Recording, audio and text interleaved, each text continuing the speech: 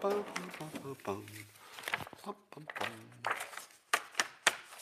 everybody. Come on in. Come on in. It's time. Time for the best part of the day, and I'm going to guarantee you that this coffee with Scott Adams will be the best one of the entire morning. That's right. There will be no better coffee with Scott Adams all day long, and I can guarantee that. This is going to be good. It's going to be rocking. And all you need is a cup or mug or glass, a tanker, chalice, stein, a canteen, chug, a flask, a vessel of any kind. Fill it with your favorite liquid. I like coffee, if you didn't know. And join me now for the unparalleled pleasure of the dopamine hit of the day, the thing that makes everything better. It's called the simultaneous sip, and it's going to happen now. Go!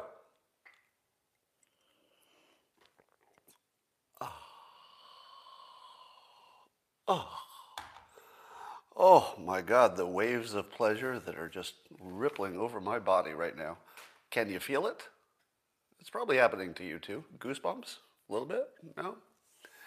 All right. Well, finally, there's something fun to talk about in the news. And what did it take? Was it because Biden slipped on some stairs going up the steps to Air Force One? Is that what makes it so fun? That an elderly person fell down? No. There's nothing funny about an elderly person falling down, unless it has a connection to a Trump story, which it did. Therefore, it's turbocharged. It's regular news, but it's amped up a few levels because you can make a Trump reference to it. You can make Trump memes. If you haven't yet seen the meme of Trump hitting a golf ball that hits, looks like he hits Biden in the head before he falls on the stairs, and then he hits a second golf ball to knock him down the second time. If you haven't seen that meme, go look for it. Go look for it. Because if you don't laugh both times when that golf ball hits Biden in that meme, you're dead inside. You're dead inside. So go take a look at that. Now, of course, the whole country is feeling pretty darn good about their President Biden. Not only did he get mocked by North Korea, China, and Russia, and basically embarrassed the country, but he walks up the stairs and falls on his face 3 times, two or three times, I guess. And the worst part is that it comes so soon after failing in public, with the talks with China, where China basically slapped the American team down. And could this look worse? I don't see how this could look worse. Now, let's compare how the news treated Biden's little slip with Trump's little walk down the ramp, because the news has a lot of articles on this. So here's how the New York Times referred to Biden's slip on the stairs. Quote, Biden was, quote, doing 100% fine after his fall and exited later without an issue. Well, there you go. It was just a little slip. There's nothing to see here. That's exactly how they treated it when President Trump had his little ramp issue, right? Well, you be the judge. Here's what they said about that. The New York Times said of Trump's halting walk down ramp raises new health questions.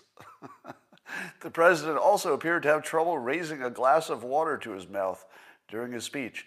He turned 75, the oldest the president has been in his first term. Now, first of all, who is it? Like, when did it become a stat to say the oldest person in their first term? Wouldn't it be more relevant to say he was or was not the oldest president? Because that would mean something. But the oldest president in his first term? It's like they had to reach a little bit to make him older. Like, how can we make him a little bit older? Well, we'll just limit it to the first term. Therefore, he's the oldest one. When you see this level of media bias, which we see every day, but every time you see one that's this extreme, you say to yourself, Wait a minute, are they even trying to hide it anymore? They're not trying to hide it, right? This is just what it is. More on that. Now, what do you make of the fact that North Korea and China, especially, can play up American racism and make themselves invulnerable from moral attack? Did Trump ever fall into that trap? I don't remember Trump falling into the trap of telling them how to run their internal affairs because we're doing so well over here. I feel like Trump just didn't make that mistake. And Biden walked right into it. And here's the thing. How could he not see that coming? If he's attacking the United States every day for being a racist country, and then he goes to China and he says, hey, or as people do, hey, you're being racist with the Uyghurs and whatnot, there's no moral accountability there, or no moral authority. How did he not see that? How is it not obvious that the existence of Black Lives Matter, especially the media talk about the anti-Asian violence, etc., how did he not know he was walking right into a buzzsaw? Well, what is a pattern? What is a pattern that we see with Democrats and Republicans? I say it all the time. It's always the same. The Republicans seem to recognize human motivation and make predictions based on the fact that humans always act like humans. We're motivated by the same things. It's very predictable. Democrats act as though human motivation isn't a thing. So the most reasonable prediction you could have made is that China would say, looks like you got your own problems. Because you do. It's the most obvious thing you'd expect. Didn't see it coming. All right. Speaking of the media, and speaking of all of the violence against Asian Americans, which we hear is spiking, here's what's surprising. And I only know this is true because I watch the news. If you don't watch the news, you might not know this. You would be uninformed. But I watch the news. And so this is what I know that maybe you haven't noticed. It's kind of weird. So we've got this spike in Asian American violence, which is horrific. And we all condemn, right? We don't need to say any extra about that. Everybody's on the same side of that. We need that to be zero. And anything less than zero is indefensible. But here's the weird part. That's predictable, right? It's kind of predictable that if you're talking about the China virus, that some people who are not so smart are going to generalize that to Asian Americans living in this country who may not even have any China connection, ethnically, culturally, or any other way. So it's kind of predictable. But you know what else was predictable that didn't happen? So it makes you question your predicting ability, right? If I told you that there was going to be a big Black Lives Matter movement, and there would be regular protests and stuff, and there would be much more attention on let's say tensions between the black and white community in the United States, wouldn't you expect an uptick in anti-white crime and violence? Wouldn't you? Wouldn't the most logical thing you could predict from the Black Lives Matter movement, is that some people, again, not the reasonable people, but some people would say, oh, well, we're demonizing white people now, so have a little more violence against white people. But the amazing thing is there's no uptick whatsoever in black and white crime. It's amazing, isn't it? You would certainly expect that to be true, given the setup, because it's a different setup from the Asian American situation, but in the same sense, just because when things are in the news, it causes people to react and overreact to it, right? So just putting Black Lives Matter in the news, my brain says you would have expected an uptick in violence. and yet there is none. And the only reason I know there is none because it's not reported. If that were happening, it would be reported, right? Wouldn't it? You don't think they would just ignore it, do you? Huh. Because if they were going to ignore it, that would make it seem as though the news isn't really real. I have trouble believing that. I mean, don't make me start thinking that the news is just made up shit. I don't want to think that. So we'll just assume that this is true because it's not being reported. And as you know, that's the way it works. When the news doesn't report something, that means it didn't happen. We'll see another example of that in a minute. Here's a question for you. Now that science has shown that extreme partisanship can cause brain damage, I talked about this earlier, so they've done MRIs on brains, and they can actually show that if you consume only partisan news, and another word for that would be fake news, because the fake news tends to be partisan. I mean, it's not exactly the same concept, but it overlaps so much that for all practical purposes, partisan news and fake news become about the same thing, not 100%. But if fake news causes brain damage, because partisanship does, it would be obvious that fake news would too, shouldn't it be regulated? Shouldn't the FDA regulate a thing which can be administered to human beings and has a profound effect on their health? I just pause to let you think about that. So we know now, because science, and don't you love science? Is there anybody here who loves science more than I do? I doubt it. Watch me hug it. I love you, science. I don't know what the Democrats are saying. They don't think I love you, but I do. I love you, science. So that's how much I love science. However much you love science, it's a mere vibration of how much I love science. I would fuck science. I would. And science is not even good looking, but I would fuck it. I'd fuck it hard. You might only date it. For you, science is probably a platonic thing. And I don't begrudge that. I'm just saying that your love of science is nowhere near mine. Mine is a fully fulfilled physical, emotional, and spiritual connection. So that's just me.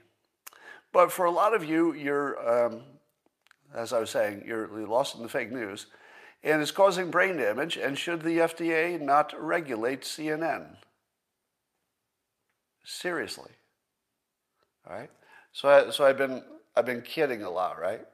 Been doing a lot of sarcasm here, but I'm going to turn the sarcasm mode off because this is a real point. If fake news causes brain damage, and we know that because the science shows it, can be confirmed, just look at the MRI, why wouldn't the FDA regulate it? Because it is a thing which is created by people, that is administered to humans, affects their health. What would be the logic for not regulating it? Now, there might not be a practical way to do it, but shouldn't you talk about it? Shouldn't the FDA, wait, it gets better. Let's say it's impractical to ban fake news. Maybe they want to, but it's just impractical because somebody would have to decide what's the real news and what's the fake news, and then you just push the problem up one level, right? If you don't trust the news, why would you trust the person who tells you what news is true and what isn't? It's just another person not to trust, right? So maybe we should treat it like cigarettes. Maybe CNN should run a warning before every show that says, consuming partisan news from this network has been shown by science to cause brain damage. To protect yourself, diversify your sources of news.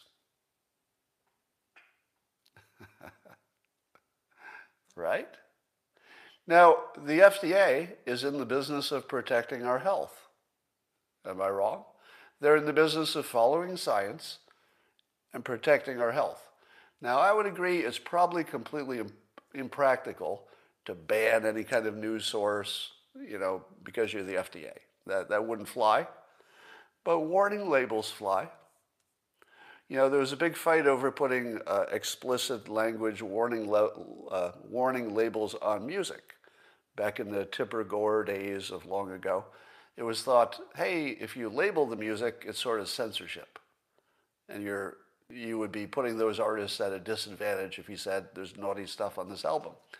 And there was a lot of argument about it, but in the end, I think the argument that made the most sense is that why shouldn't you be required to accurately label your product? And if people care about the profanity in the music, and people do care, it's something that's on the top of their list of things they care about, parents mostly, why wouldn't you label it?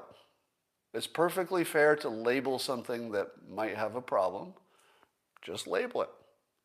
Who exactly complains about more information about a product? Right? If you had more information about CNN, is that bad? In what world is having more information bad? And if the more information is that it would be dangerous to your brain to consume just CNN and nothing else, and we know that to be true. And by the way, same thing for Fox News. I pick on CNN because it's just a universal reference. But, Fox News, no different. Should also be labeled. Partisan news will damage your brain. Make sure you diversify your sources. And it would be hilarious for a public movement to start, like Tipper Gore. It came from the public. It didn't come from the government. To get a warning label on CNN. It would, of course, have to be on the other networks, but it would be funnier if you just did it that way. Well, Maria Bartiromo sort of broke some news with interviewing former DNI John Ratcliffe. They were talking about UFOs. And they said, apparently they have a number of sensors for picking up what's flying around. He didn't say what he meant by sensors, but I assume radar, satellites, the usual stuff. And he said they're picking up a lot of UFOs. Doesn't mean aliens, just means unidentified. And that these objects are doing things which defy what we know about current technology. So it seems to defy physics, but at the very least, it seems to be beyond what human technology is that we know of. So, what do you make of that? Apparently there's some report coming out soon about what the government does or does not know. We should not expect them to tell the truth, because it's not the government's job to tell us the truth. We kind of pay them not to, right? Part of what value you get from your government is that sometimes they need to lie to you for your own good. And if we did have advanced UFO alien technology that we were trying to commercialize, it would be better if you didn't know that. I think it'd be better if you didn't know. So I wouldn't mind if the government lied to us about anything that has security ramifications. But let's use this as an example of how to filter the truth, okay? Someday, we might actually know the answer. But now, we don't. So let's use our tools that we've developed to look at this situation and see if we can predict where this will turn out, okay? So we'll use different filters and different framing to predict this. Number one, what are the odds that with so many sightings that it would not be a genuine non-Earth phenomenon? Could you take the fact that there are many sensors that have picked up things that we don't seem to be able to do in this world, and there are lots of reports, some of them are eyewitness, a lot of eyewitness reports. So what kind of credibility would you put on lots of reports? Well, it would depend how clear the reports are, right? If somebody had a clear photograph of a ship we'd never seen before, that would be pretty convincing. But what do we know about Bigfoot and the Loch Ness Monster? One thing we know about Bigfoot and the Loch Ness Monster is it's really hard to get a clean photograph because they're not real. Things that are real are relatively easier to photograph. Now, it's not 100% correlation, but it's pretty good. And with so many things, why do we only have unclear photos of something that looks like a blotch or a glowing cigar? But it's never like a good photograph, right? We never get that good photograph. So I would say to you that the lack of a good photograph after so many decades of trying to get one probably is a pretty strong indication that there are no flying saucers. All right? So now I'm giving you my opinion based on this filter. The filter that we haven't gotten a photograph yet, really? That tells me it's not real. Now, what are the other possibilities? Are you ready? Here are the other possibilities. Number one, we just can't get a good photo because they're fast. Maybe that's the whole story. They're just fast. Can't get a photo. What if it's a U.S. technology that we just don't want other people know that we have? Or some other country's technology? Could be. Maybe some country, maybe the U.S. has some technology, but it seems to violate physics. I don't think that the United States or China or any advanced country, if I had to guess, and I do, I don't think anybody has anything that violates physics. So I'm going to say that alone eliminates even alien technology. Because we don't think alien technology is going to violate physics, right? Even if it were different where they came from. Physics are physics when you get here. They can't violate the law of physics once they get to our planet. I mean, maybe. Could be something we don't know about reality. But I'm going to give you my more controversial theory, which you've never heard before. Are you ready? For the best theory about UFO sightings you have ever seen. Have you ever heard me mention that we might be living in a simulation? And that the simulation hypothesis, that we're just sort of some software construct by some other entity that was smart enough to do it at some point in the past. If you buy into that theory that we're a simulation, there is a very shocking part of this, which is that we would be built under a theory of resource constraint.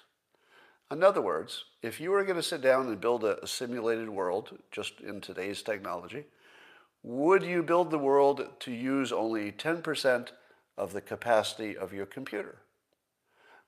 Probably not, right? Because if you were going to build a simulation in order to make it as realistic and complicated and rich as you wanted it to be, you'd probably use something closer to as much of the capacity of the computer or whatever you're working on as you could. Would you say that, first of all, that's a reasonable assumption, that whatever resources would be used if we were a simulation, they would use most of it because you always do. You're always going to use most of it because you need it all. Now, suppose they used up most of their computing sources creating Earth. That's reasonable. Earth's pretty complicated, right? I also believe that if we are simulated, our history is created on demand. It doesn't exist until you need it. In other words, whatever is under the ground in your backyard, if nobody's ever dug a hole, there doesn't need to be anything there until you dig the hole. The simulation isn't going to waste a lot of time filling in all the details at the center of the Earth if nobody's ever going to go there. It'll never be observed. So as you observe it or measure it, it becomes real, and then it has to fill in enough details to be compatible with other histories. And when it's not compatible, or the simulation can't make it compatible, it gives one of you a false memory and says you remembered it wrong. So that's how you get all these different histories that don't match. you just say, well, I guess that other person remembered it wrong. And you just go on with your life. But we have actually maybe infinite, or lots of them, histories that don't even match each other. So that would be the simulation. That's how you would build it.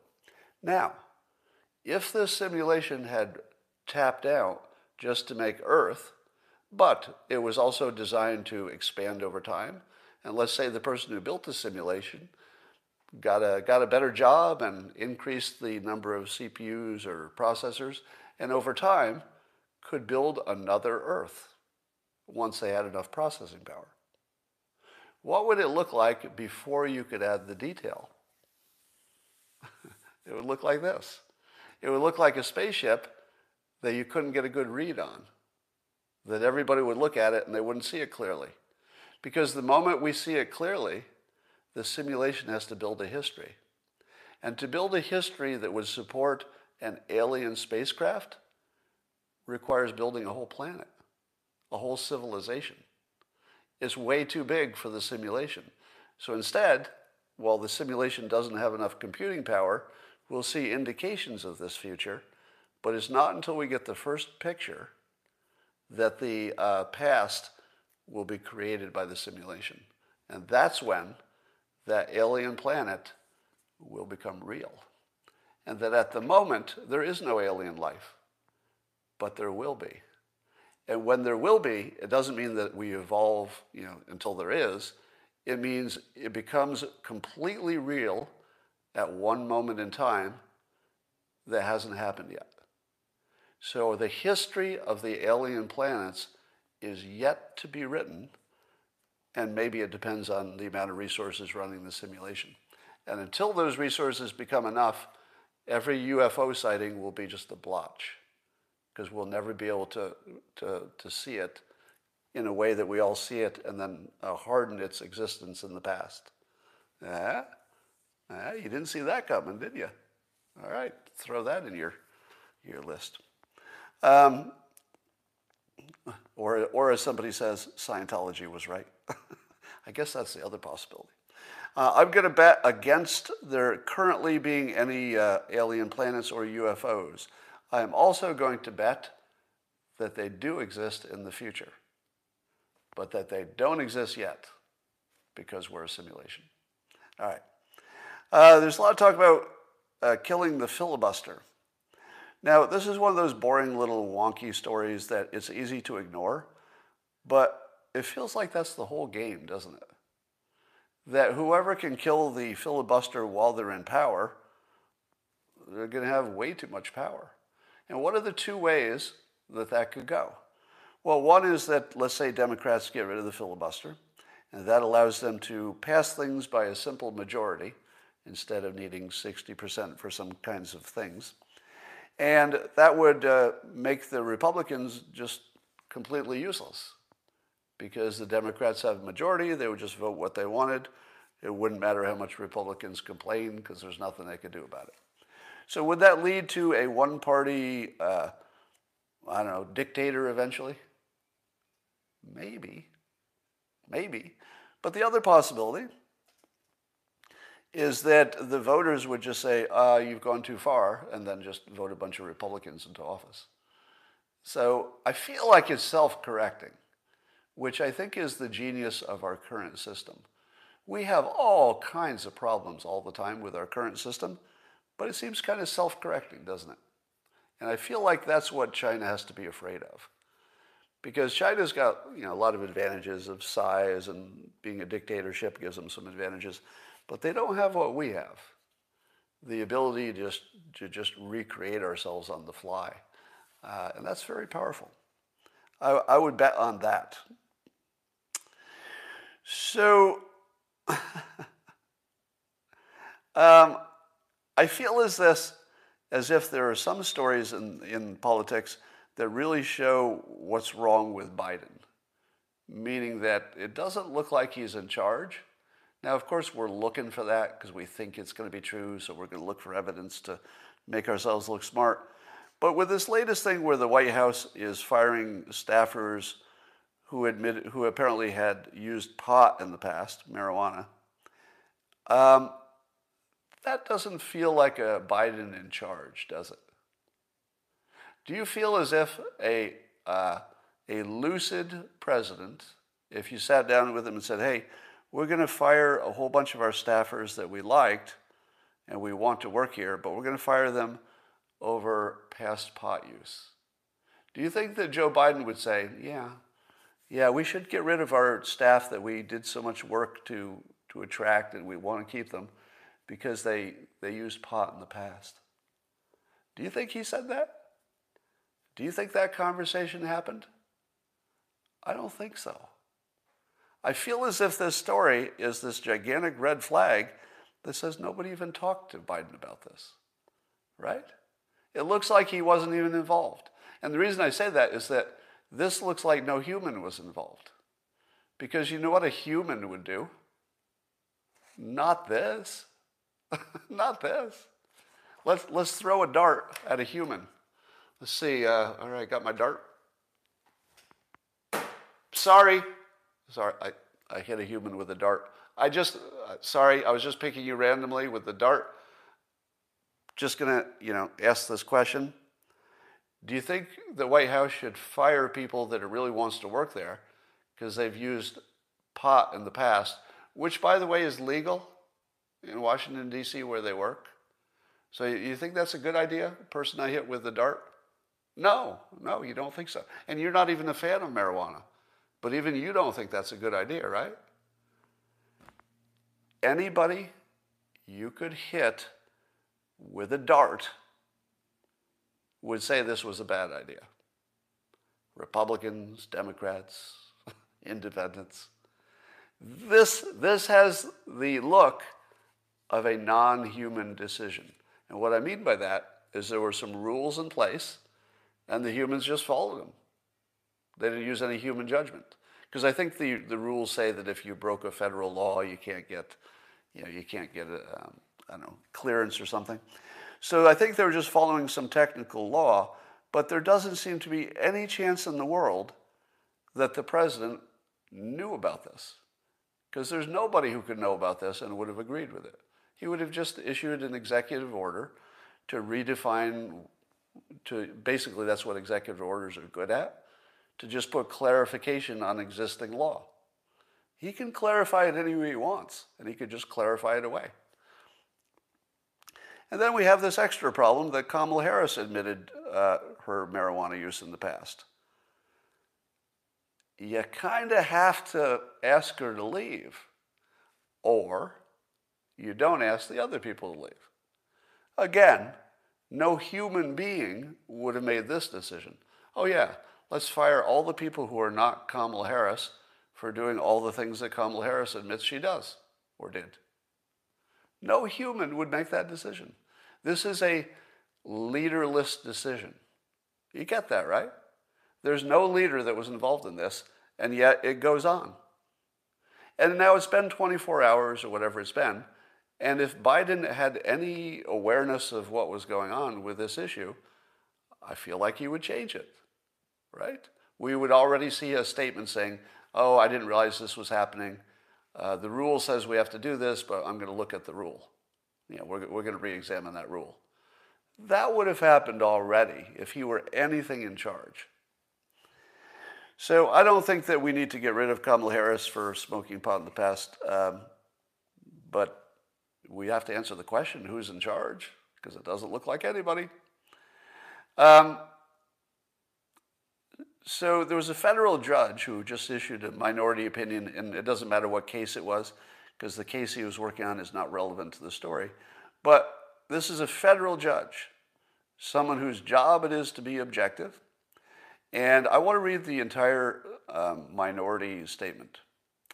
And it's Judge Lawrence Silberman, and the headline is he called New York Times, Washington Post, virtually Democratic Party broadsheets, basically working for the party. He says, quote, although the bias against the Republican Party, not just controversial individuals, is rather shocking today, this is not new. There's a long-term secular trend going back to the 70s, Silverman wrote. Then he said, two of the three most influential papers, at least historically, New York Times, Washington Post, and are virtually Democratic Party broadsheets. And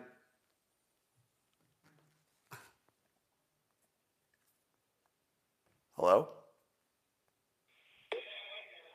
Hello? Yes, hello? Hi, this is Sam Smith here, speaking from the Medicare head office. How are you doing today? I'm doing great. How are you? You're from the Medicare head office? Excuse me? Hello? What kind of spam call is that? Do you know what tipped him off? I was too happy to talk to him. As soon as they hear you're happy to talk to them, they're like, this isn't good. I don't like where this is going. All right, what was I saying? So this federal judge is basically saying that the newspapers are now just a unit of the Democratic Party. It's a Democratic Party trumpet. And he lists some other entities that are saying, this is fairly important, I think, because for a federal judge to come down this hard on the news business, it feels like something's happening. Now, I keep telling you that the Democrats are eating their own, and a good example is Bill Maher. I don't know if he'd call himself a Democrat, but he calls himself a liberal, a classic liberal, and he's really going hard at the woke group, and it's just fun to watch. So, and here's a quote from his show last night. And I think it also tells you something, that whatever Bill Maher does on his show becomes news the next day. How often have you seen this? Bill Maher does a show, and then that's the news. That's the news the next day. So good job, Bill Maher, of being relevant. And he said this, quote, people go to parties now and they don't want to talk. They're like, can I talk? I don't know your girlfriend. She might be woke. He says, really, I'm not making this up. And I believe him. I believe that that's actually something that people worry about. I don't know if I could talk to you because I don't know your girlfriend. She might be too woke. So he's gone pretty hard at the wokeness stuff. And that's good to see.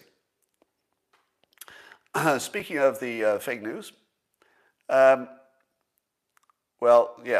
so there's a UK recovery trial, so a big randomized, I think, trial in which they were looking at, I guess they looked at 39,000 COVID patients, and they looked at them with a bunch of different therapeutics. So not vaccines, they're just looking at therapeutics, and they studied a bunch of them. And I read the headline, and it said, so just from the headline, it looked like dexamethasone works. It reduced, death or hospitalization by a third. So dexamethasone looked really good. And there was one other thing, anti-IL-6 or something. So another one looked pretty good. But the headline said that the ones that were not included and did not make a difference included hydroxychloroquine. So 39,000 people studied, and no effect, absolutely no effect of people who were hospitalized, no benefit from hydroxychloroquine. I'll wait for about 10 seconds for somebody in the comments to tell me what's wrong with this story. Now, I didn't see in the story that they were testing ivermectin, so I don't know about that one. Okay, what's wrong with the story? Well, there you go. It didn't take you long, right? Somebody in the comments already is on it. I don't know how many times I have to say this. The claim for hydroxychloroquine is that it works if you get it really early, like when the first symptoms come on. Now, I'm not saying that's true. I don't want to be kicked off of social media. I'm saying that other people's claim was that it works if you get it really early. They also claim that they don't have any reason to believe it would work once you're already hospitalized. What do they test every time they test hydroxychloroquine? They only test it the way nobody thinks it works. Nobody's claiming, nobody, no scientist, I don't believe anybody has claimed it works once you're hospitalized. The only claim was that it might have an effect if you get it really early. That's the only claim.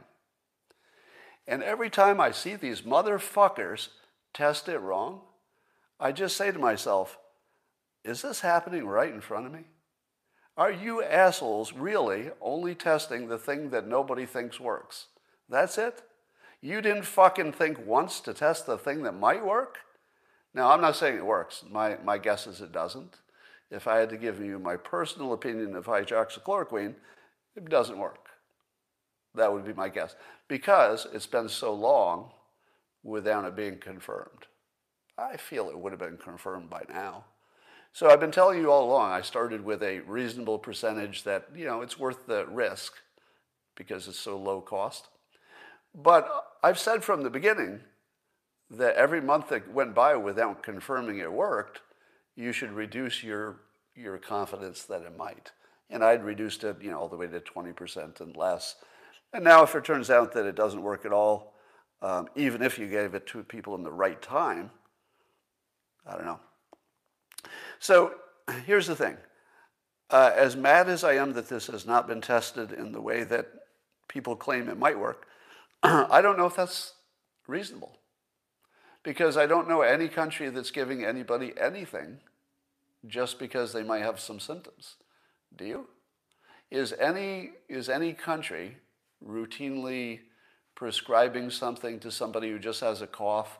They're 25 years old and they've got a little COVID cough and they test positive. I think they just send them home, don't they? Somebody said India, but I'll bet you they only give it to them in the hospital. Because somebody says Africa, I don't think so. I think in Africa they may be taking it for malaria and just have it in their system. Now, I think the stories about India are not true. And I believe it's the same reason. I don't think that they give it in India just because you had a cough. I'll bet not. I'll bet against it, but I don't know for sure. All right, so here we're supposed to trust and love science, but science, of course, is only reported to us by journalists, and journalists do stuff like this. They say, yeah, hydroxychloroquine doesn't work, and then they don't show you that they didn't really even test it. It doesn't work, but we didn't test it. Football player Deshaun Watson faces, 22 women are accusing him of sexual allegations, I guess. 22. And I think most of them are massage parlor employees. So, what did I tell you when Governor Cuomo got up to his second accusation? And I said, it never stops at 2. It never stops at 2. Sometimes an accusation will stop at 1. And those you have to wonder if they're true. It's a little less credible, only one person accuses you. But when you get to 2, the odds of a third one coming out, it just goes off the chart, right? You're going to get a third one. And when I saw this story first, there was one accuser the other day against Watson. I said to myself, if there's 2, there might be a lot. 22 so far. Now, you really want to be sickened? That's 22 who came forward. That's 22 who came forward. How many were there? Because they don't all come forward. How many people did this guy rape? Rape or sexually, whatever the term is for what he did. This guy's like the biggest monster in the world if these things are true. But he's innocent until proven guilty. Let me not be a jerk for a moment and respect the system. The system says that Deshaun Watson is innocent until proven guilty. And I'm going to stick with that. We all have a human intuition that this is way too much smoke to have no fire. But on the other hand, he's innocent until proven guilty. All right. The guy who shot up the massage parlor in Atlanta said he had a sexual addiction. Now there's some talk about whether it's even real. And I've always wondered that too. It's like, where's the line between somebody who's just really, really likes it and somebody who's got an addiction?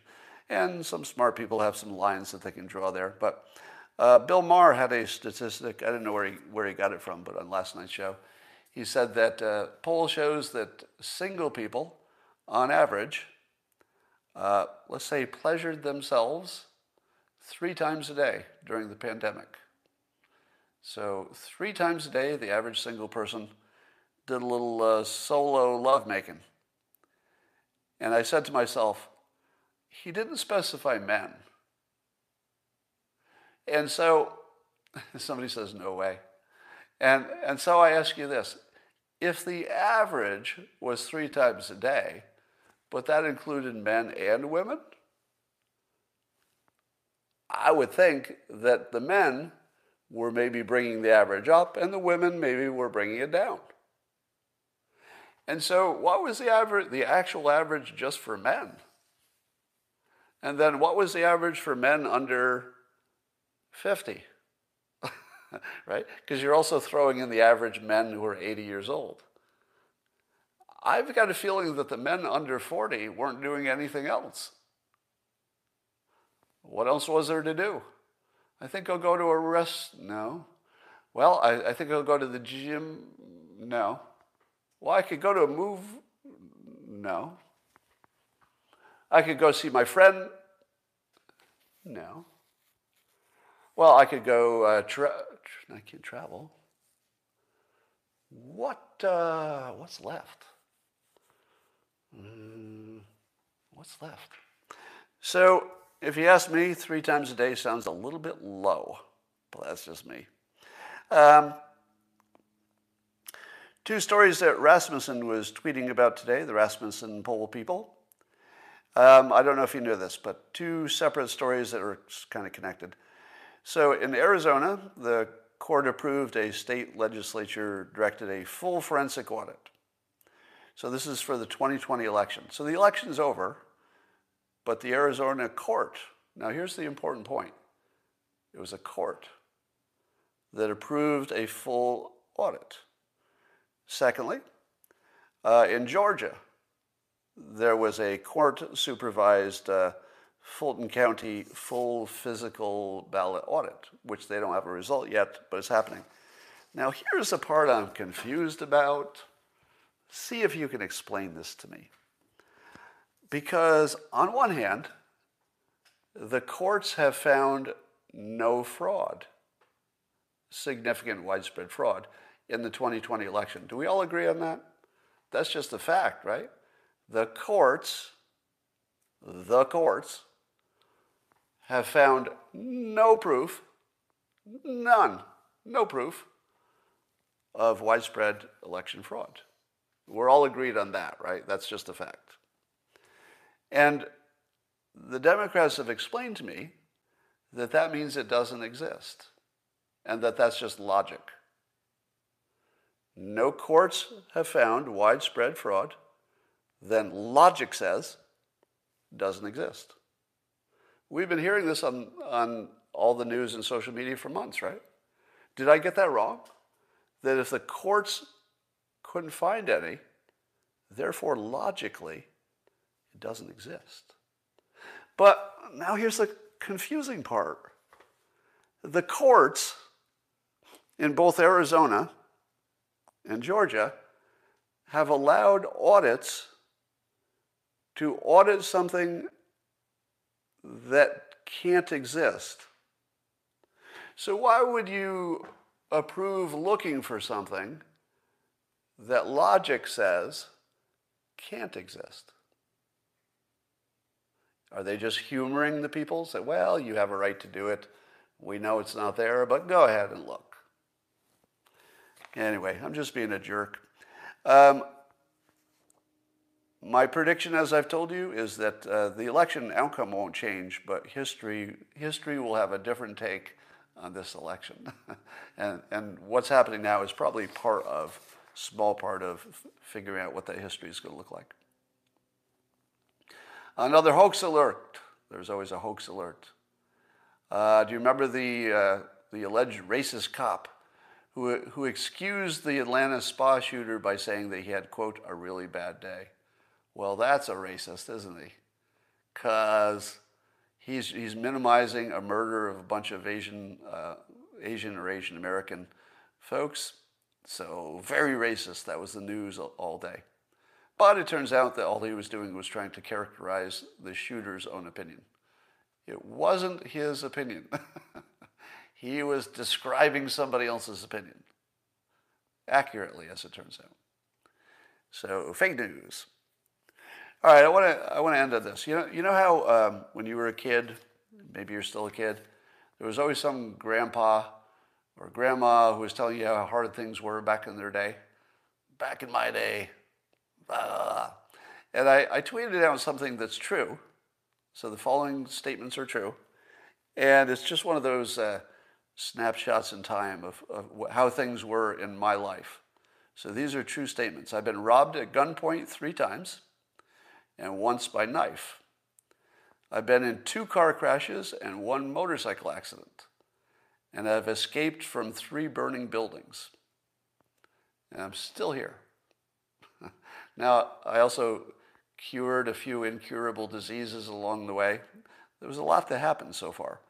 But if you were to do a similar tweet, would it look that bad? Let me explain some of them. I was a bank teller, so 2 of the robberies were when I was working as a bank teller. You know, they come up and stick the gun at you and take your money. One happened in a parking lot in San Francisco at night. Another one happened on Marcus Street in San Francisco at night. That was the guy with the knife. I've been in 2 car crashes, but I didn't get hurt either one. I've been in 1 pretty bad motorcycle accident where I was thrown a pretty large distance off my motorcycle. Landed. I stuck the landing, basically. I got really lucky. I'll tell you about that. It was a dirt bike when I was a teenager.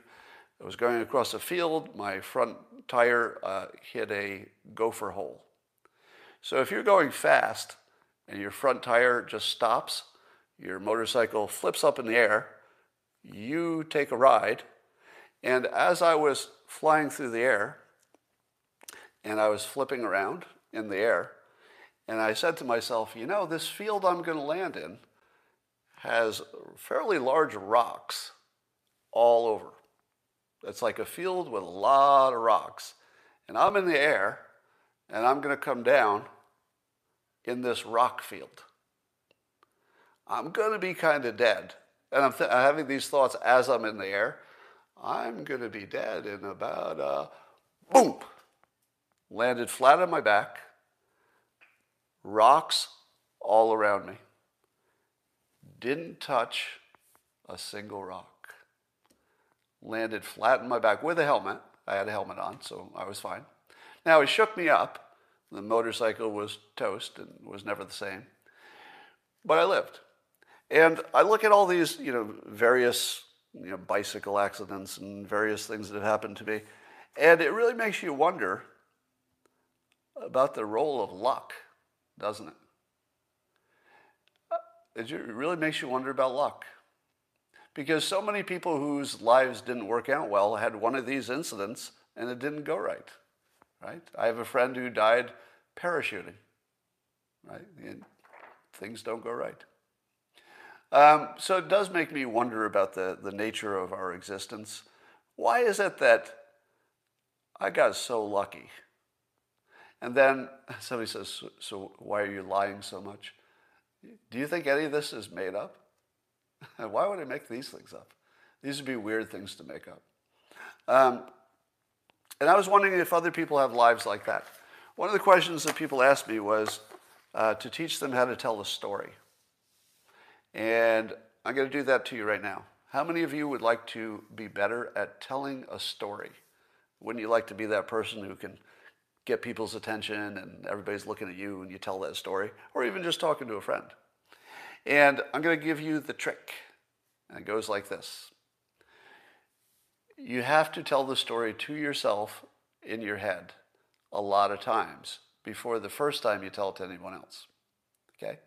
So your story should have some curiosity in the beginning, So when I told you my story about a motorcycle accident, and then you started hearing it developing, weren't you curious? So I tried to give you a little curiosity about how it turns out. So that's a good story, starts with something that sparks your curiosity. Then there's the body of the story, which is just what happened. If you want to be a good storyteller, tell it fast. Don't do this. And then there was Bob, I think it was Bob, it was Tuesday. And no, it wasn't Bob, it was Larry. It was Wednesday. Anyway, it doesn't really matter when it was. So that's the way most people tell stories. The only way to avoid what I just did is to prepare your story in your head in advance. Now, I do this automatically because I'm a writer, but I've kind of always done it. I always think, how would I tell this as a story? What would be the opening sentence?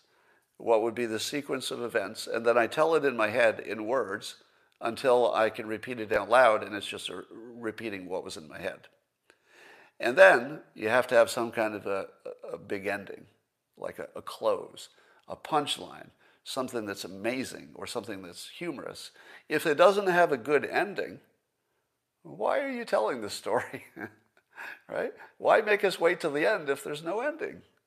So you got to have a curiosity, a really rapid pace, boom, boom, boom, boom, boom, boom, boom, only because you practiced it, and then a good twist or a punchline or something at the end.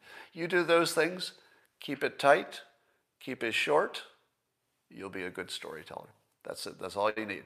But preparing it in your head before you tell it the first time is the big trick. So you get that and you'll be in good shape. All right, that's all I need for now. And we will talk to you tomorrow. Bye for now. All right, YouTubers, luck comes from the simulation. It sure feels like it, doesn't it? What is your opinion on psychedelic therapy for gender dysphoria?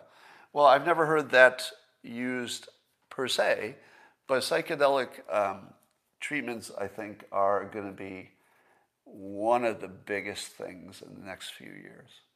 So there are some things that just living in California I get to see first. You know, it's like living in the future compared to the rest of the world.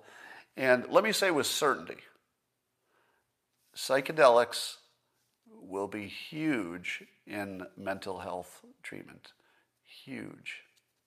And it will be maybe one of the biggest things in civilization. That's how big it is. Because it will change how you think. There's nothing bigger than that. And it will work almost every time. Not, there will be exceptions, of course.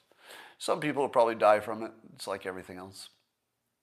But to your specific question about gender dysphoria, if that means what I think it is, which is somebody who thinks they're trapped in the wrong body, you could imagine that psychedelics would allow you to be comfortable with your situation as it is.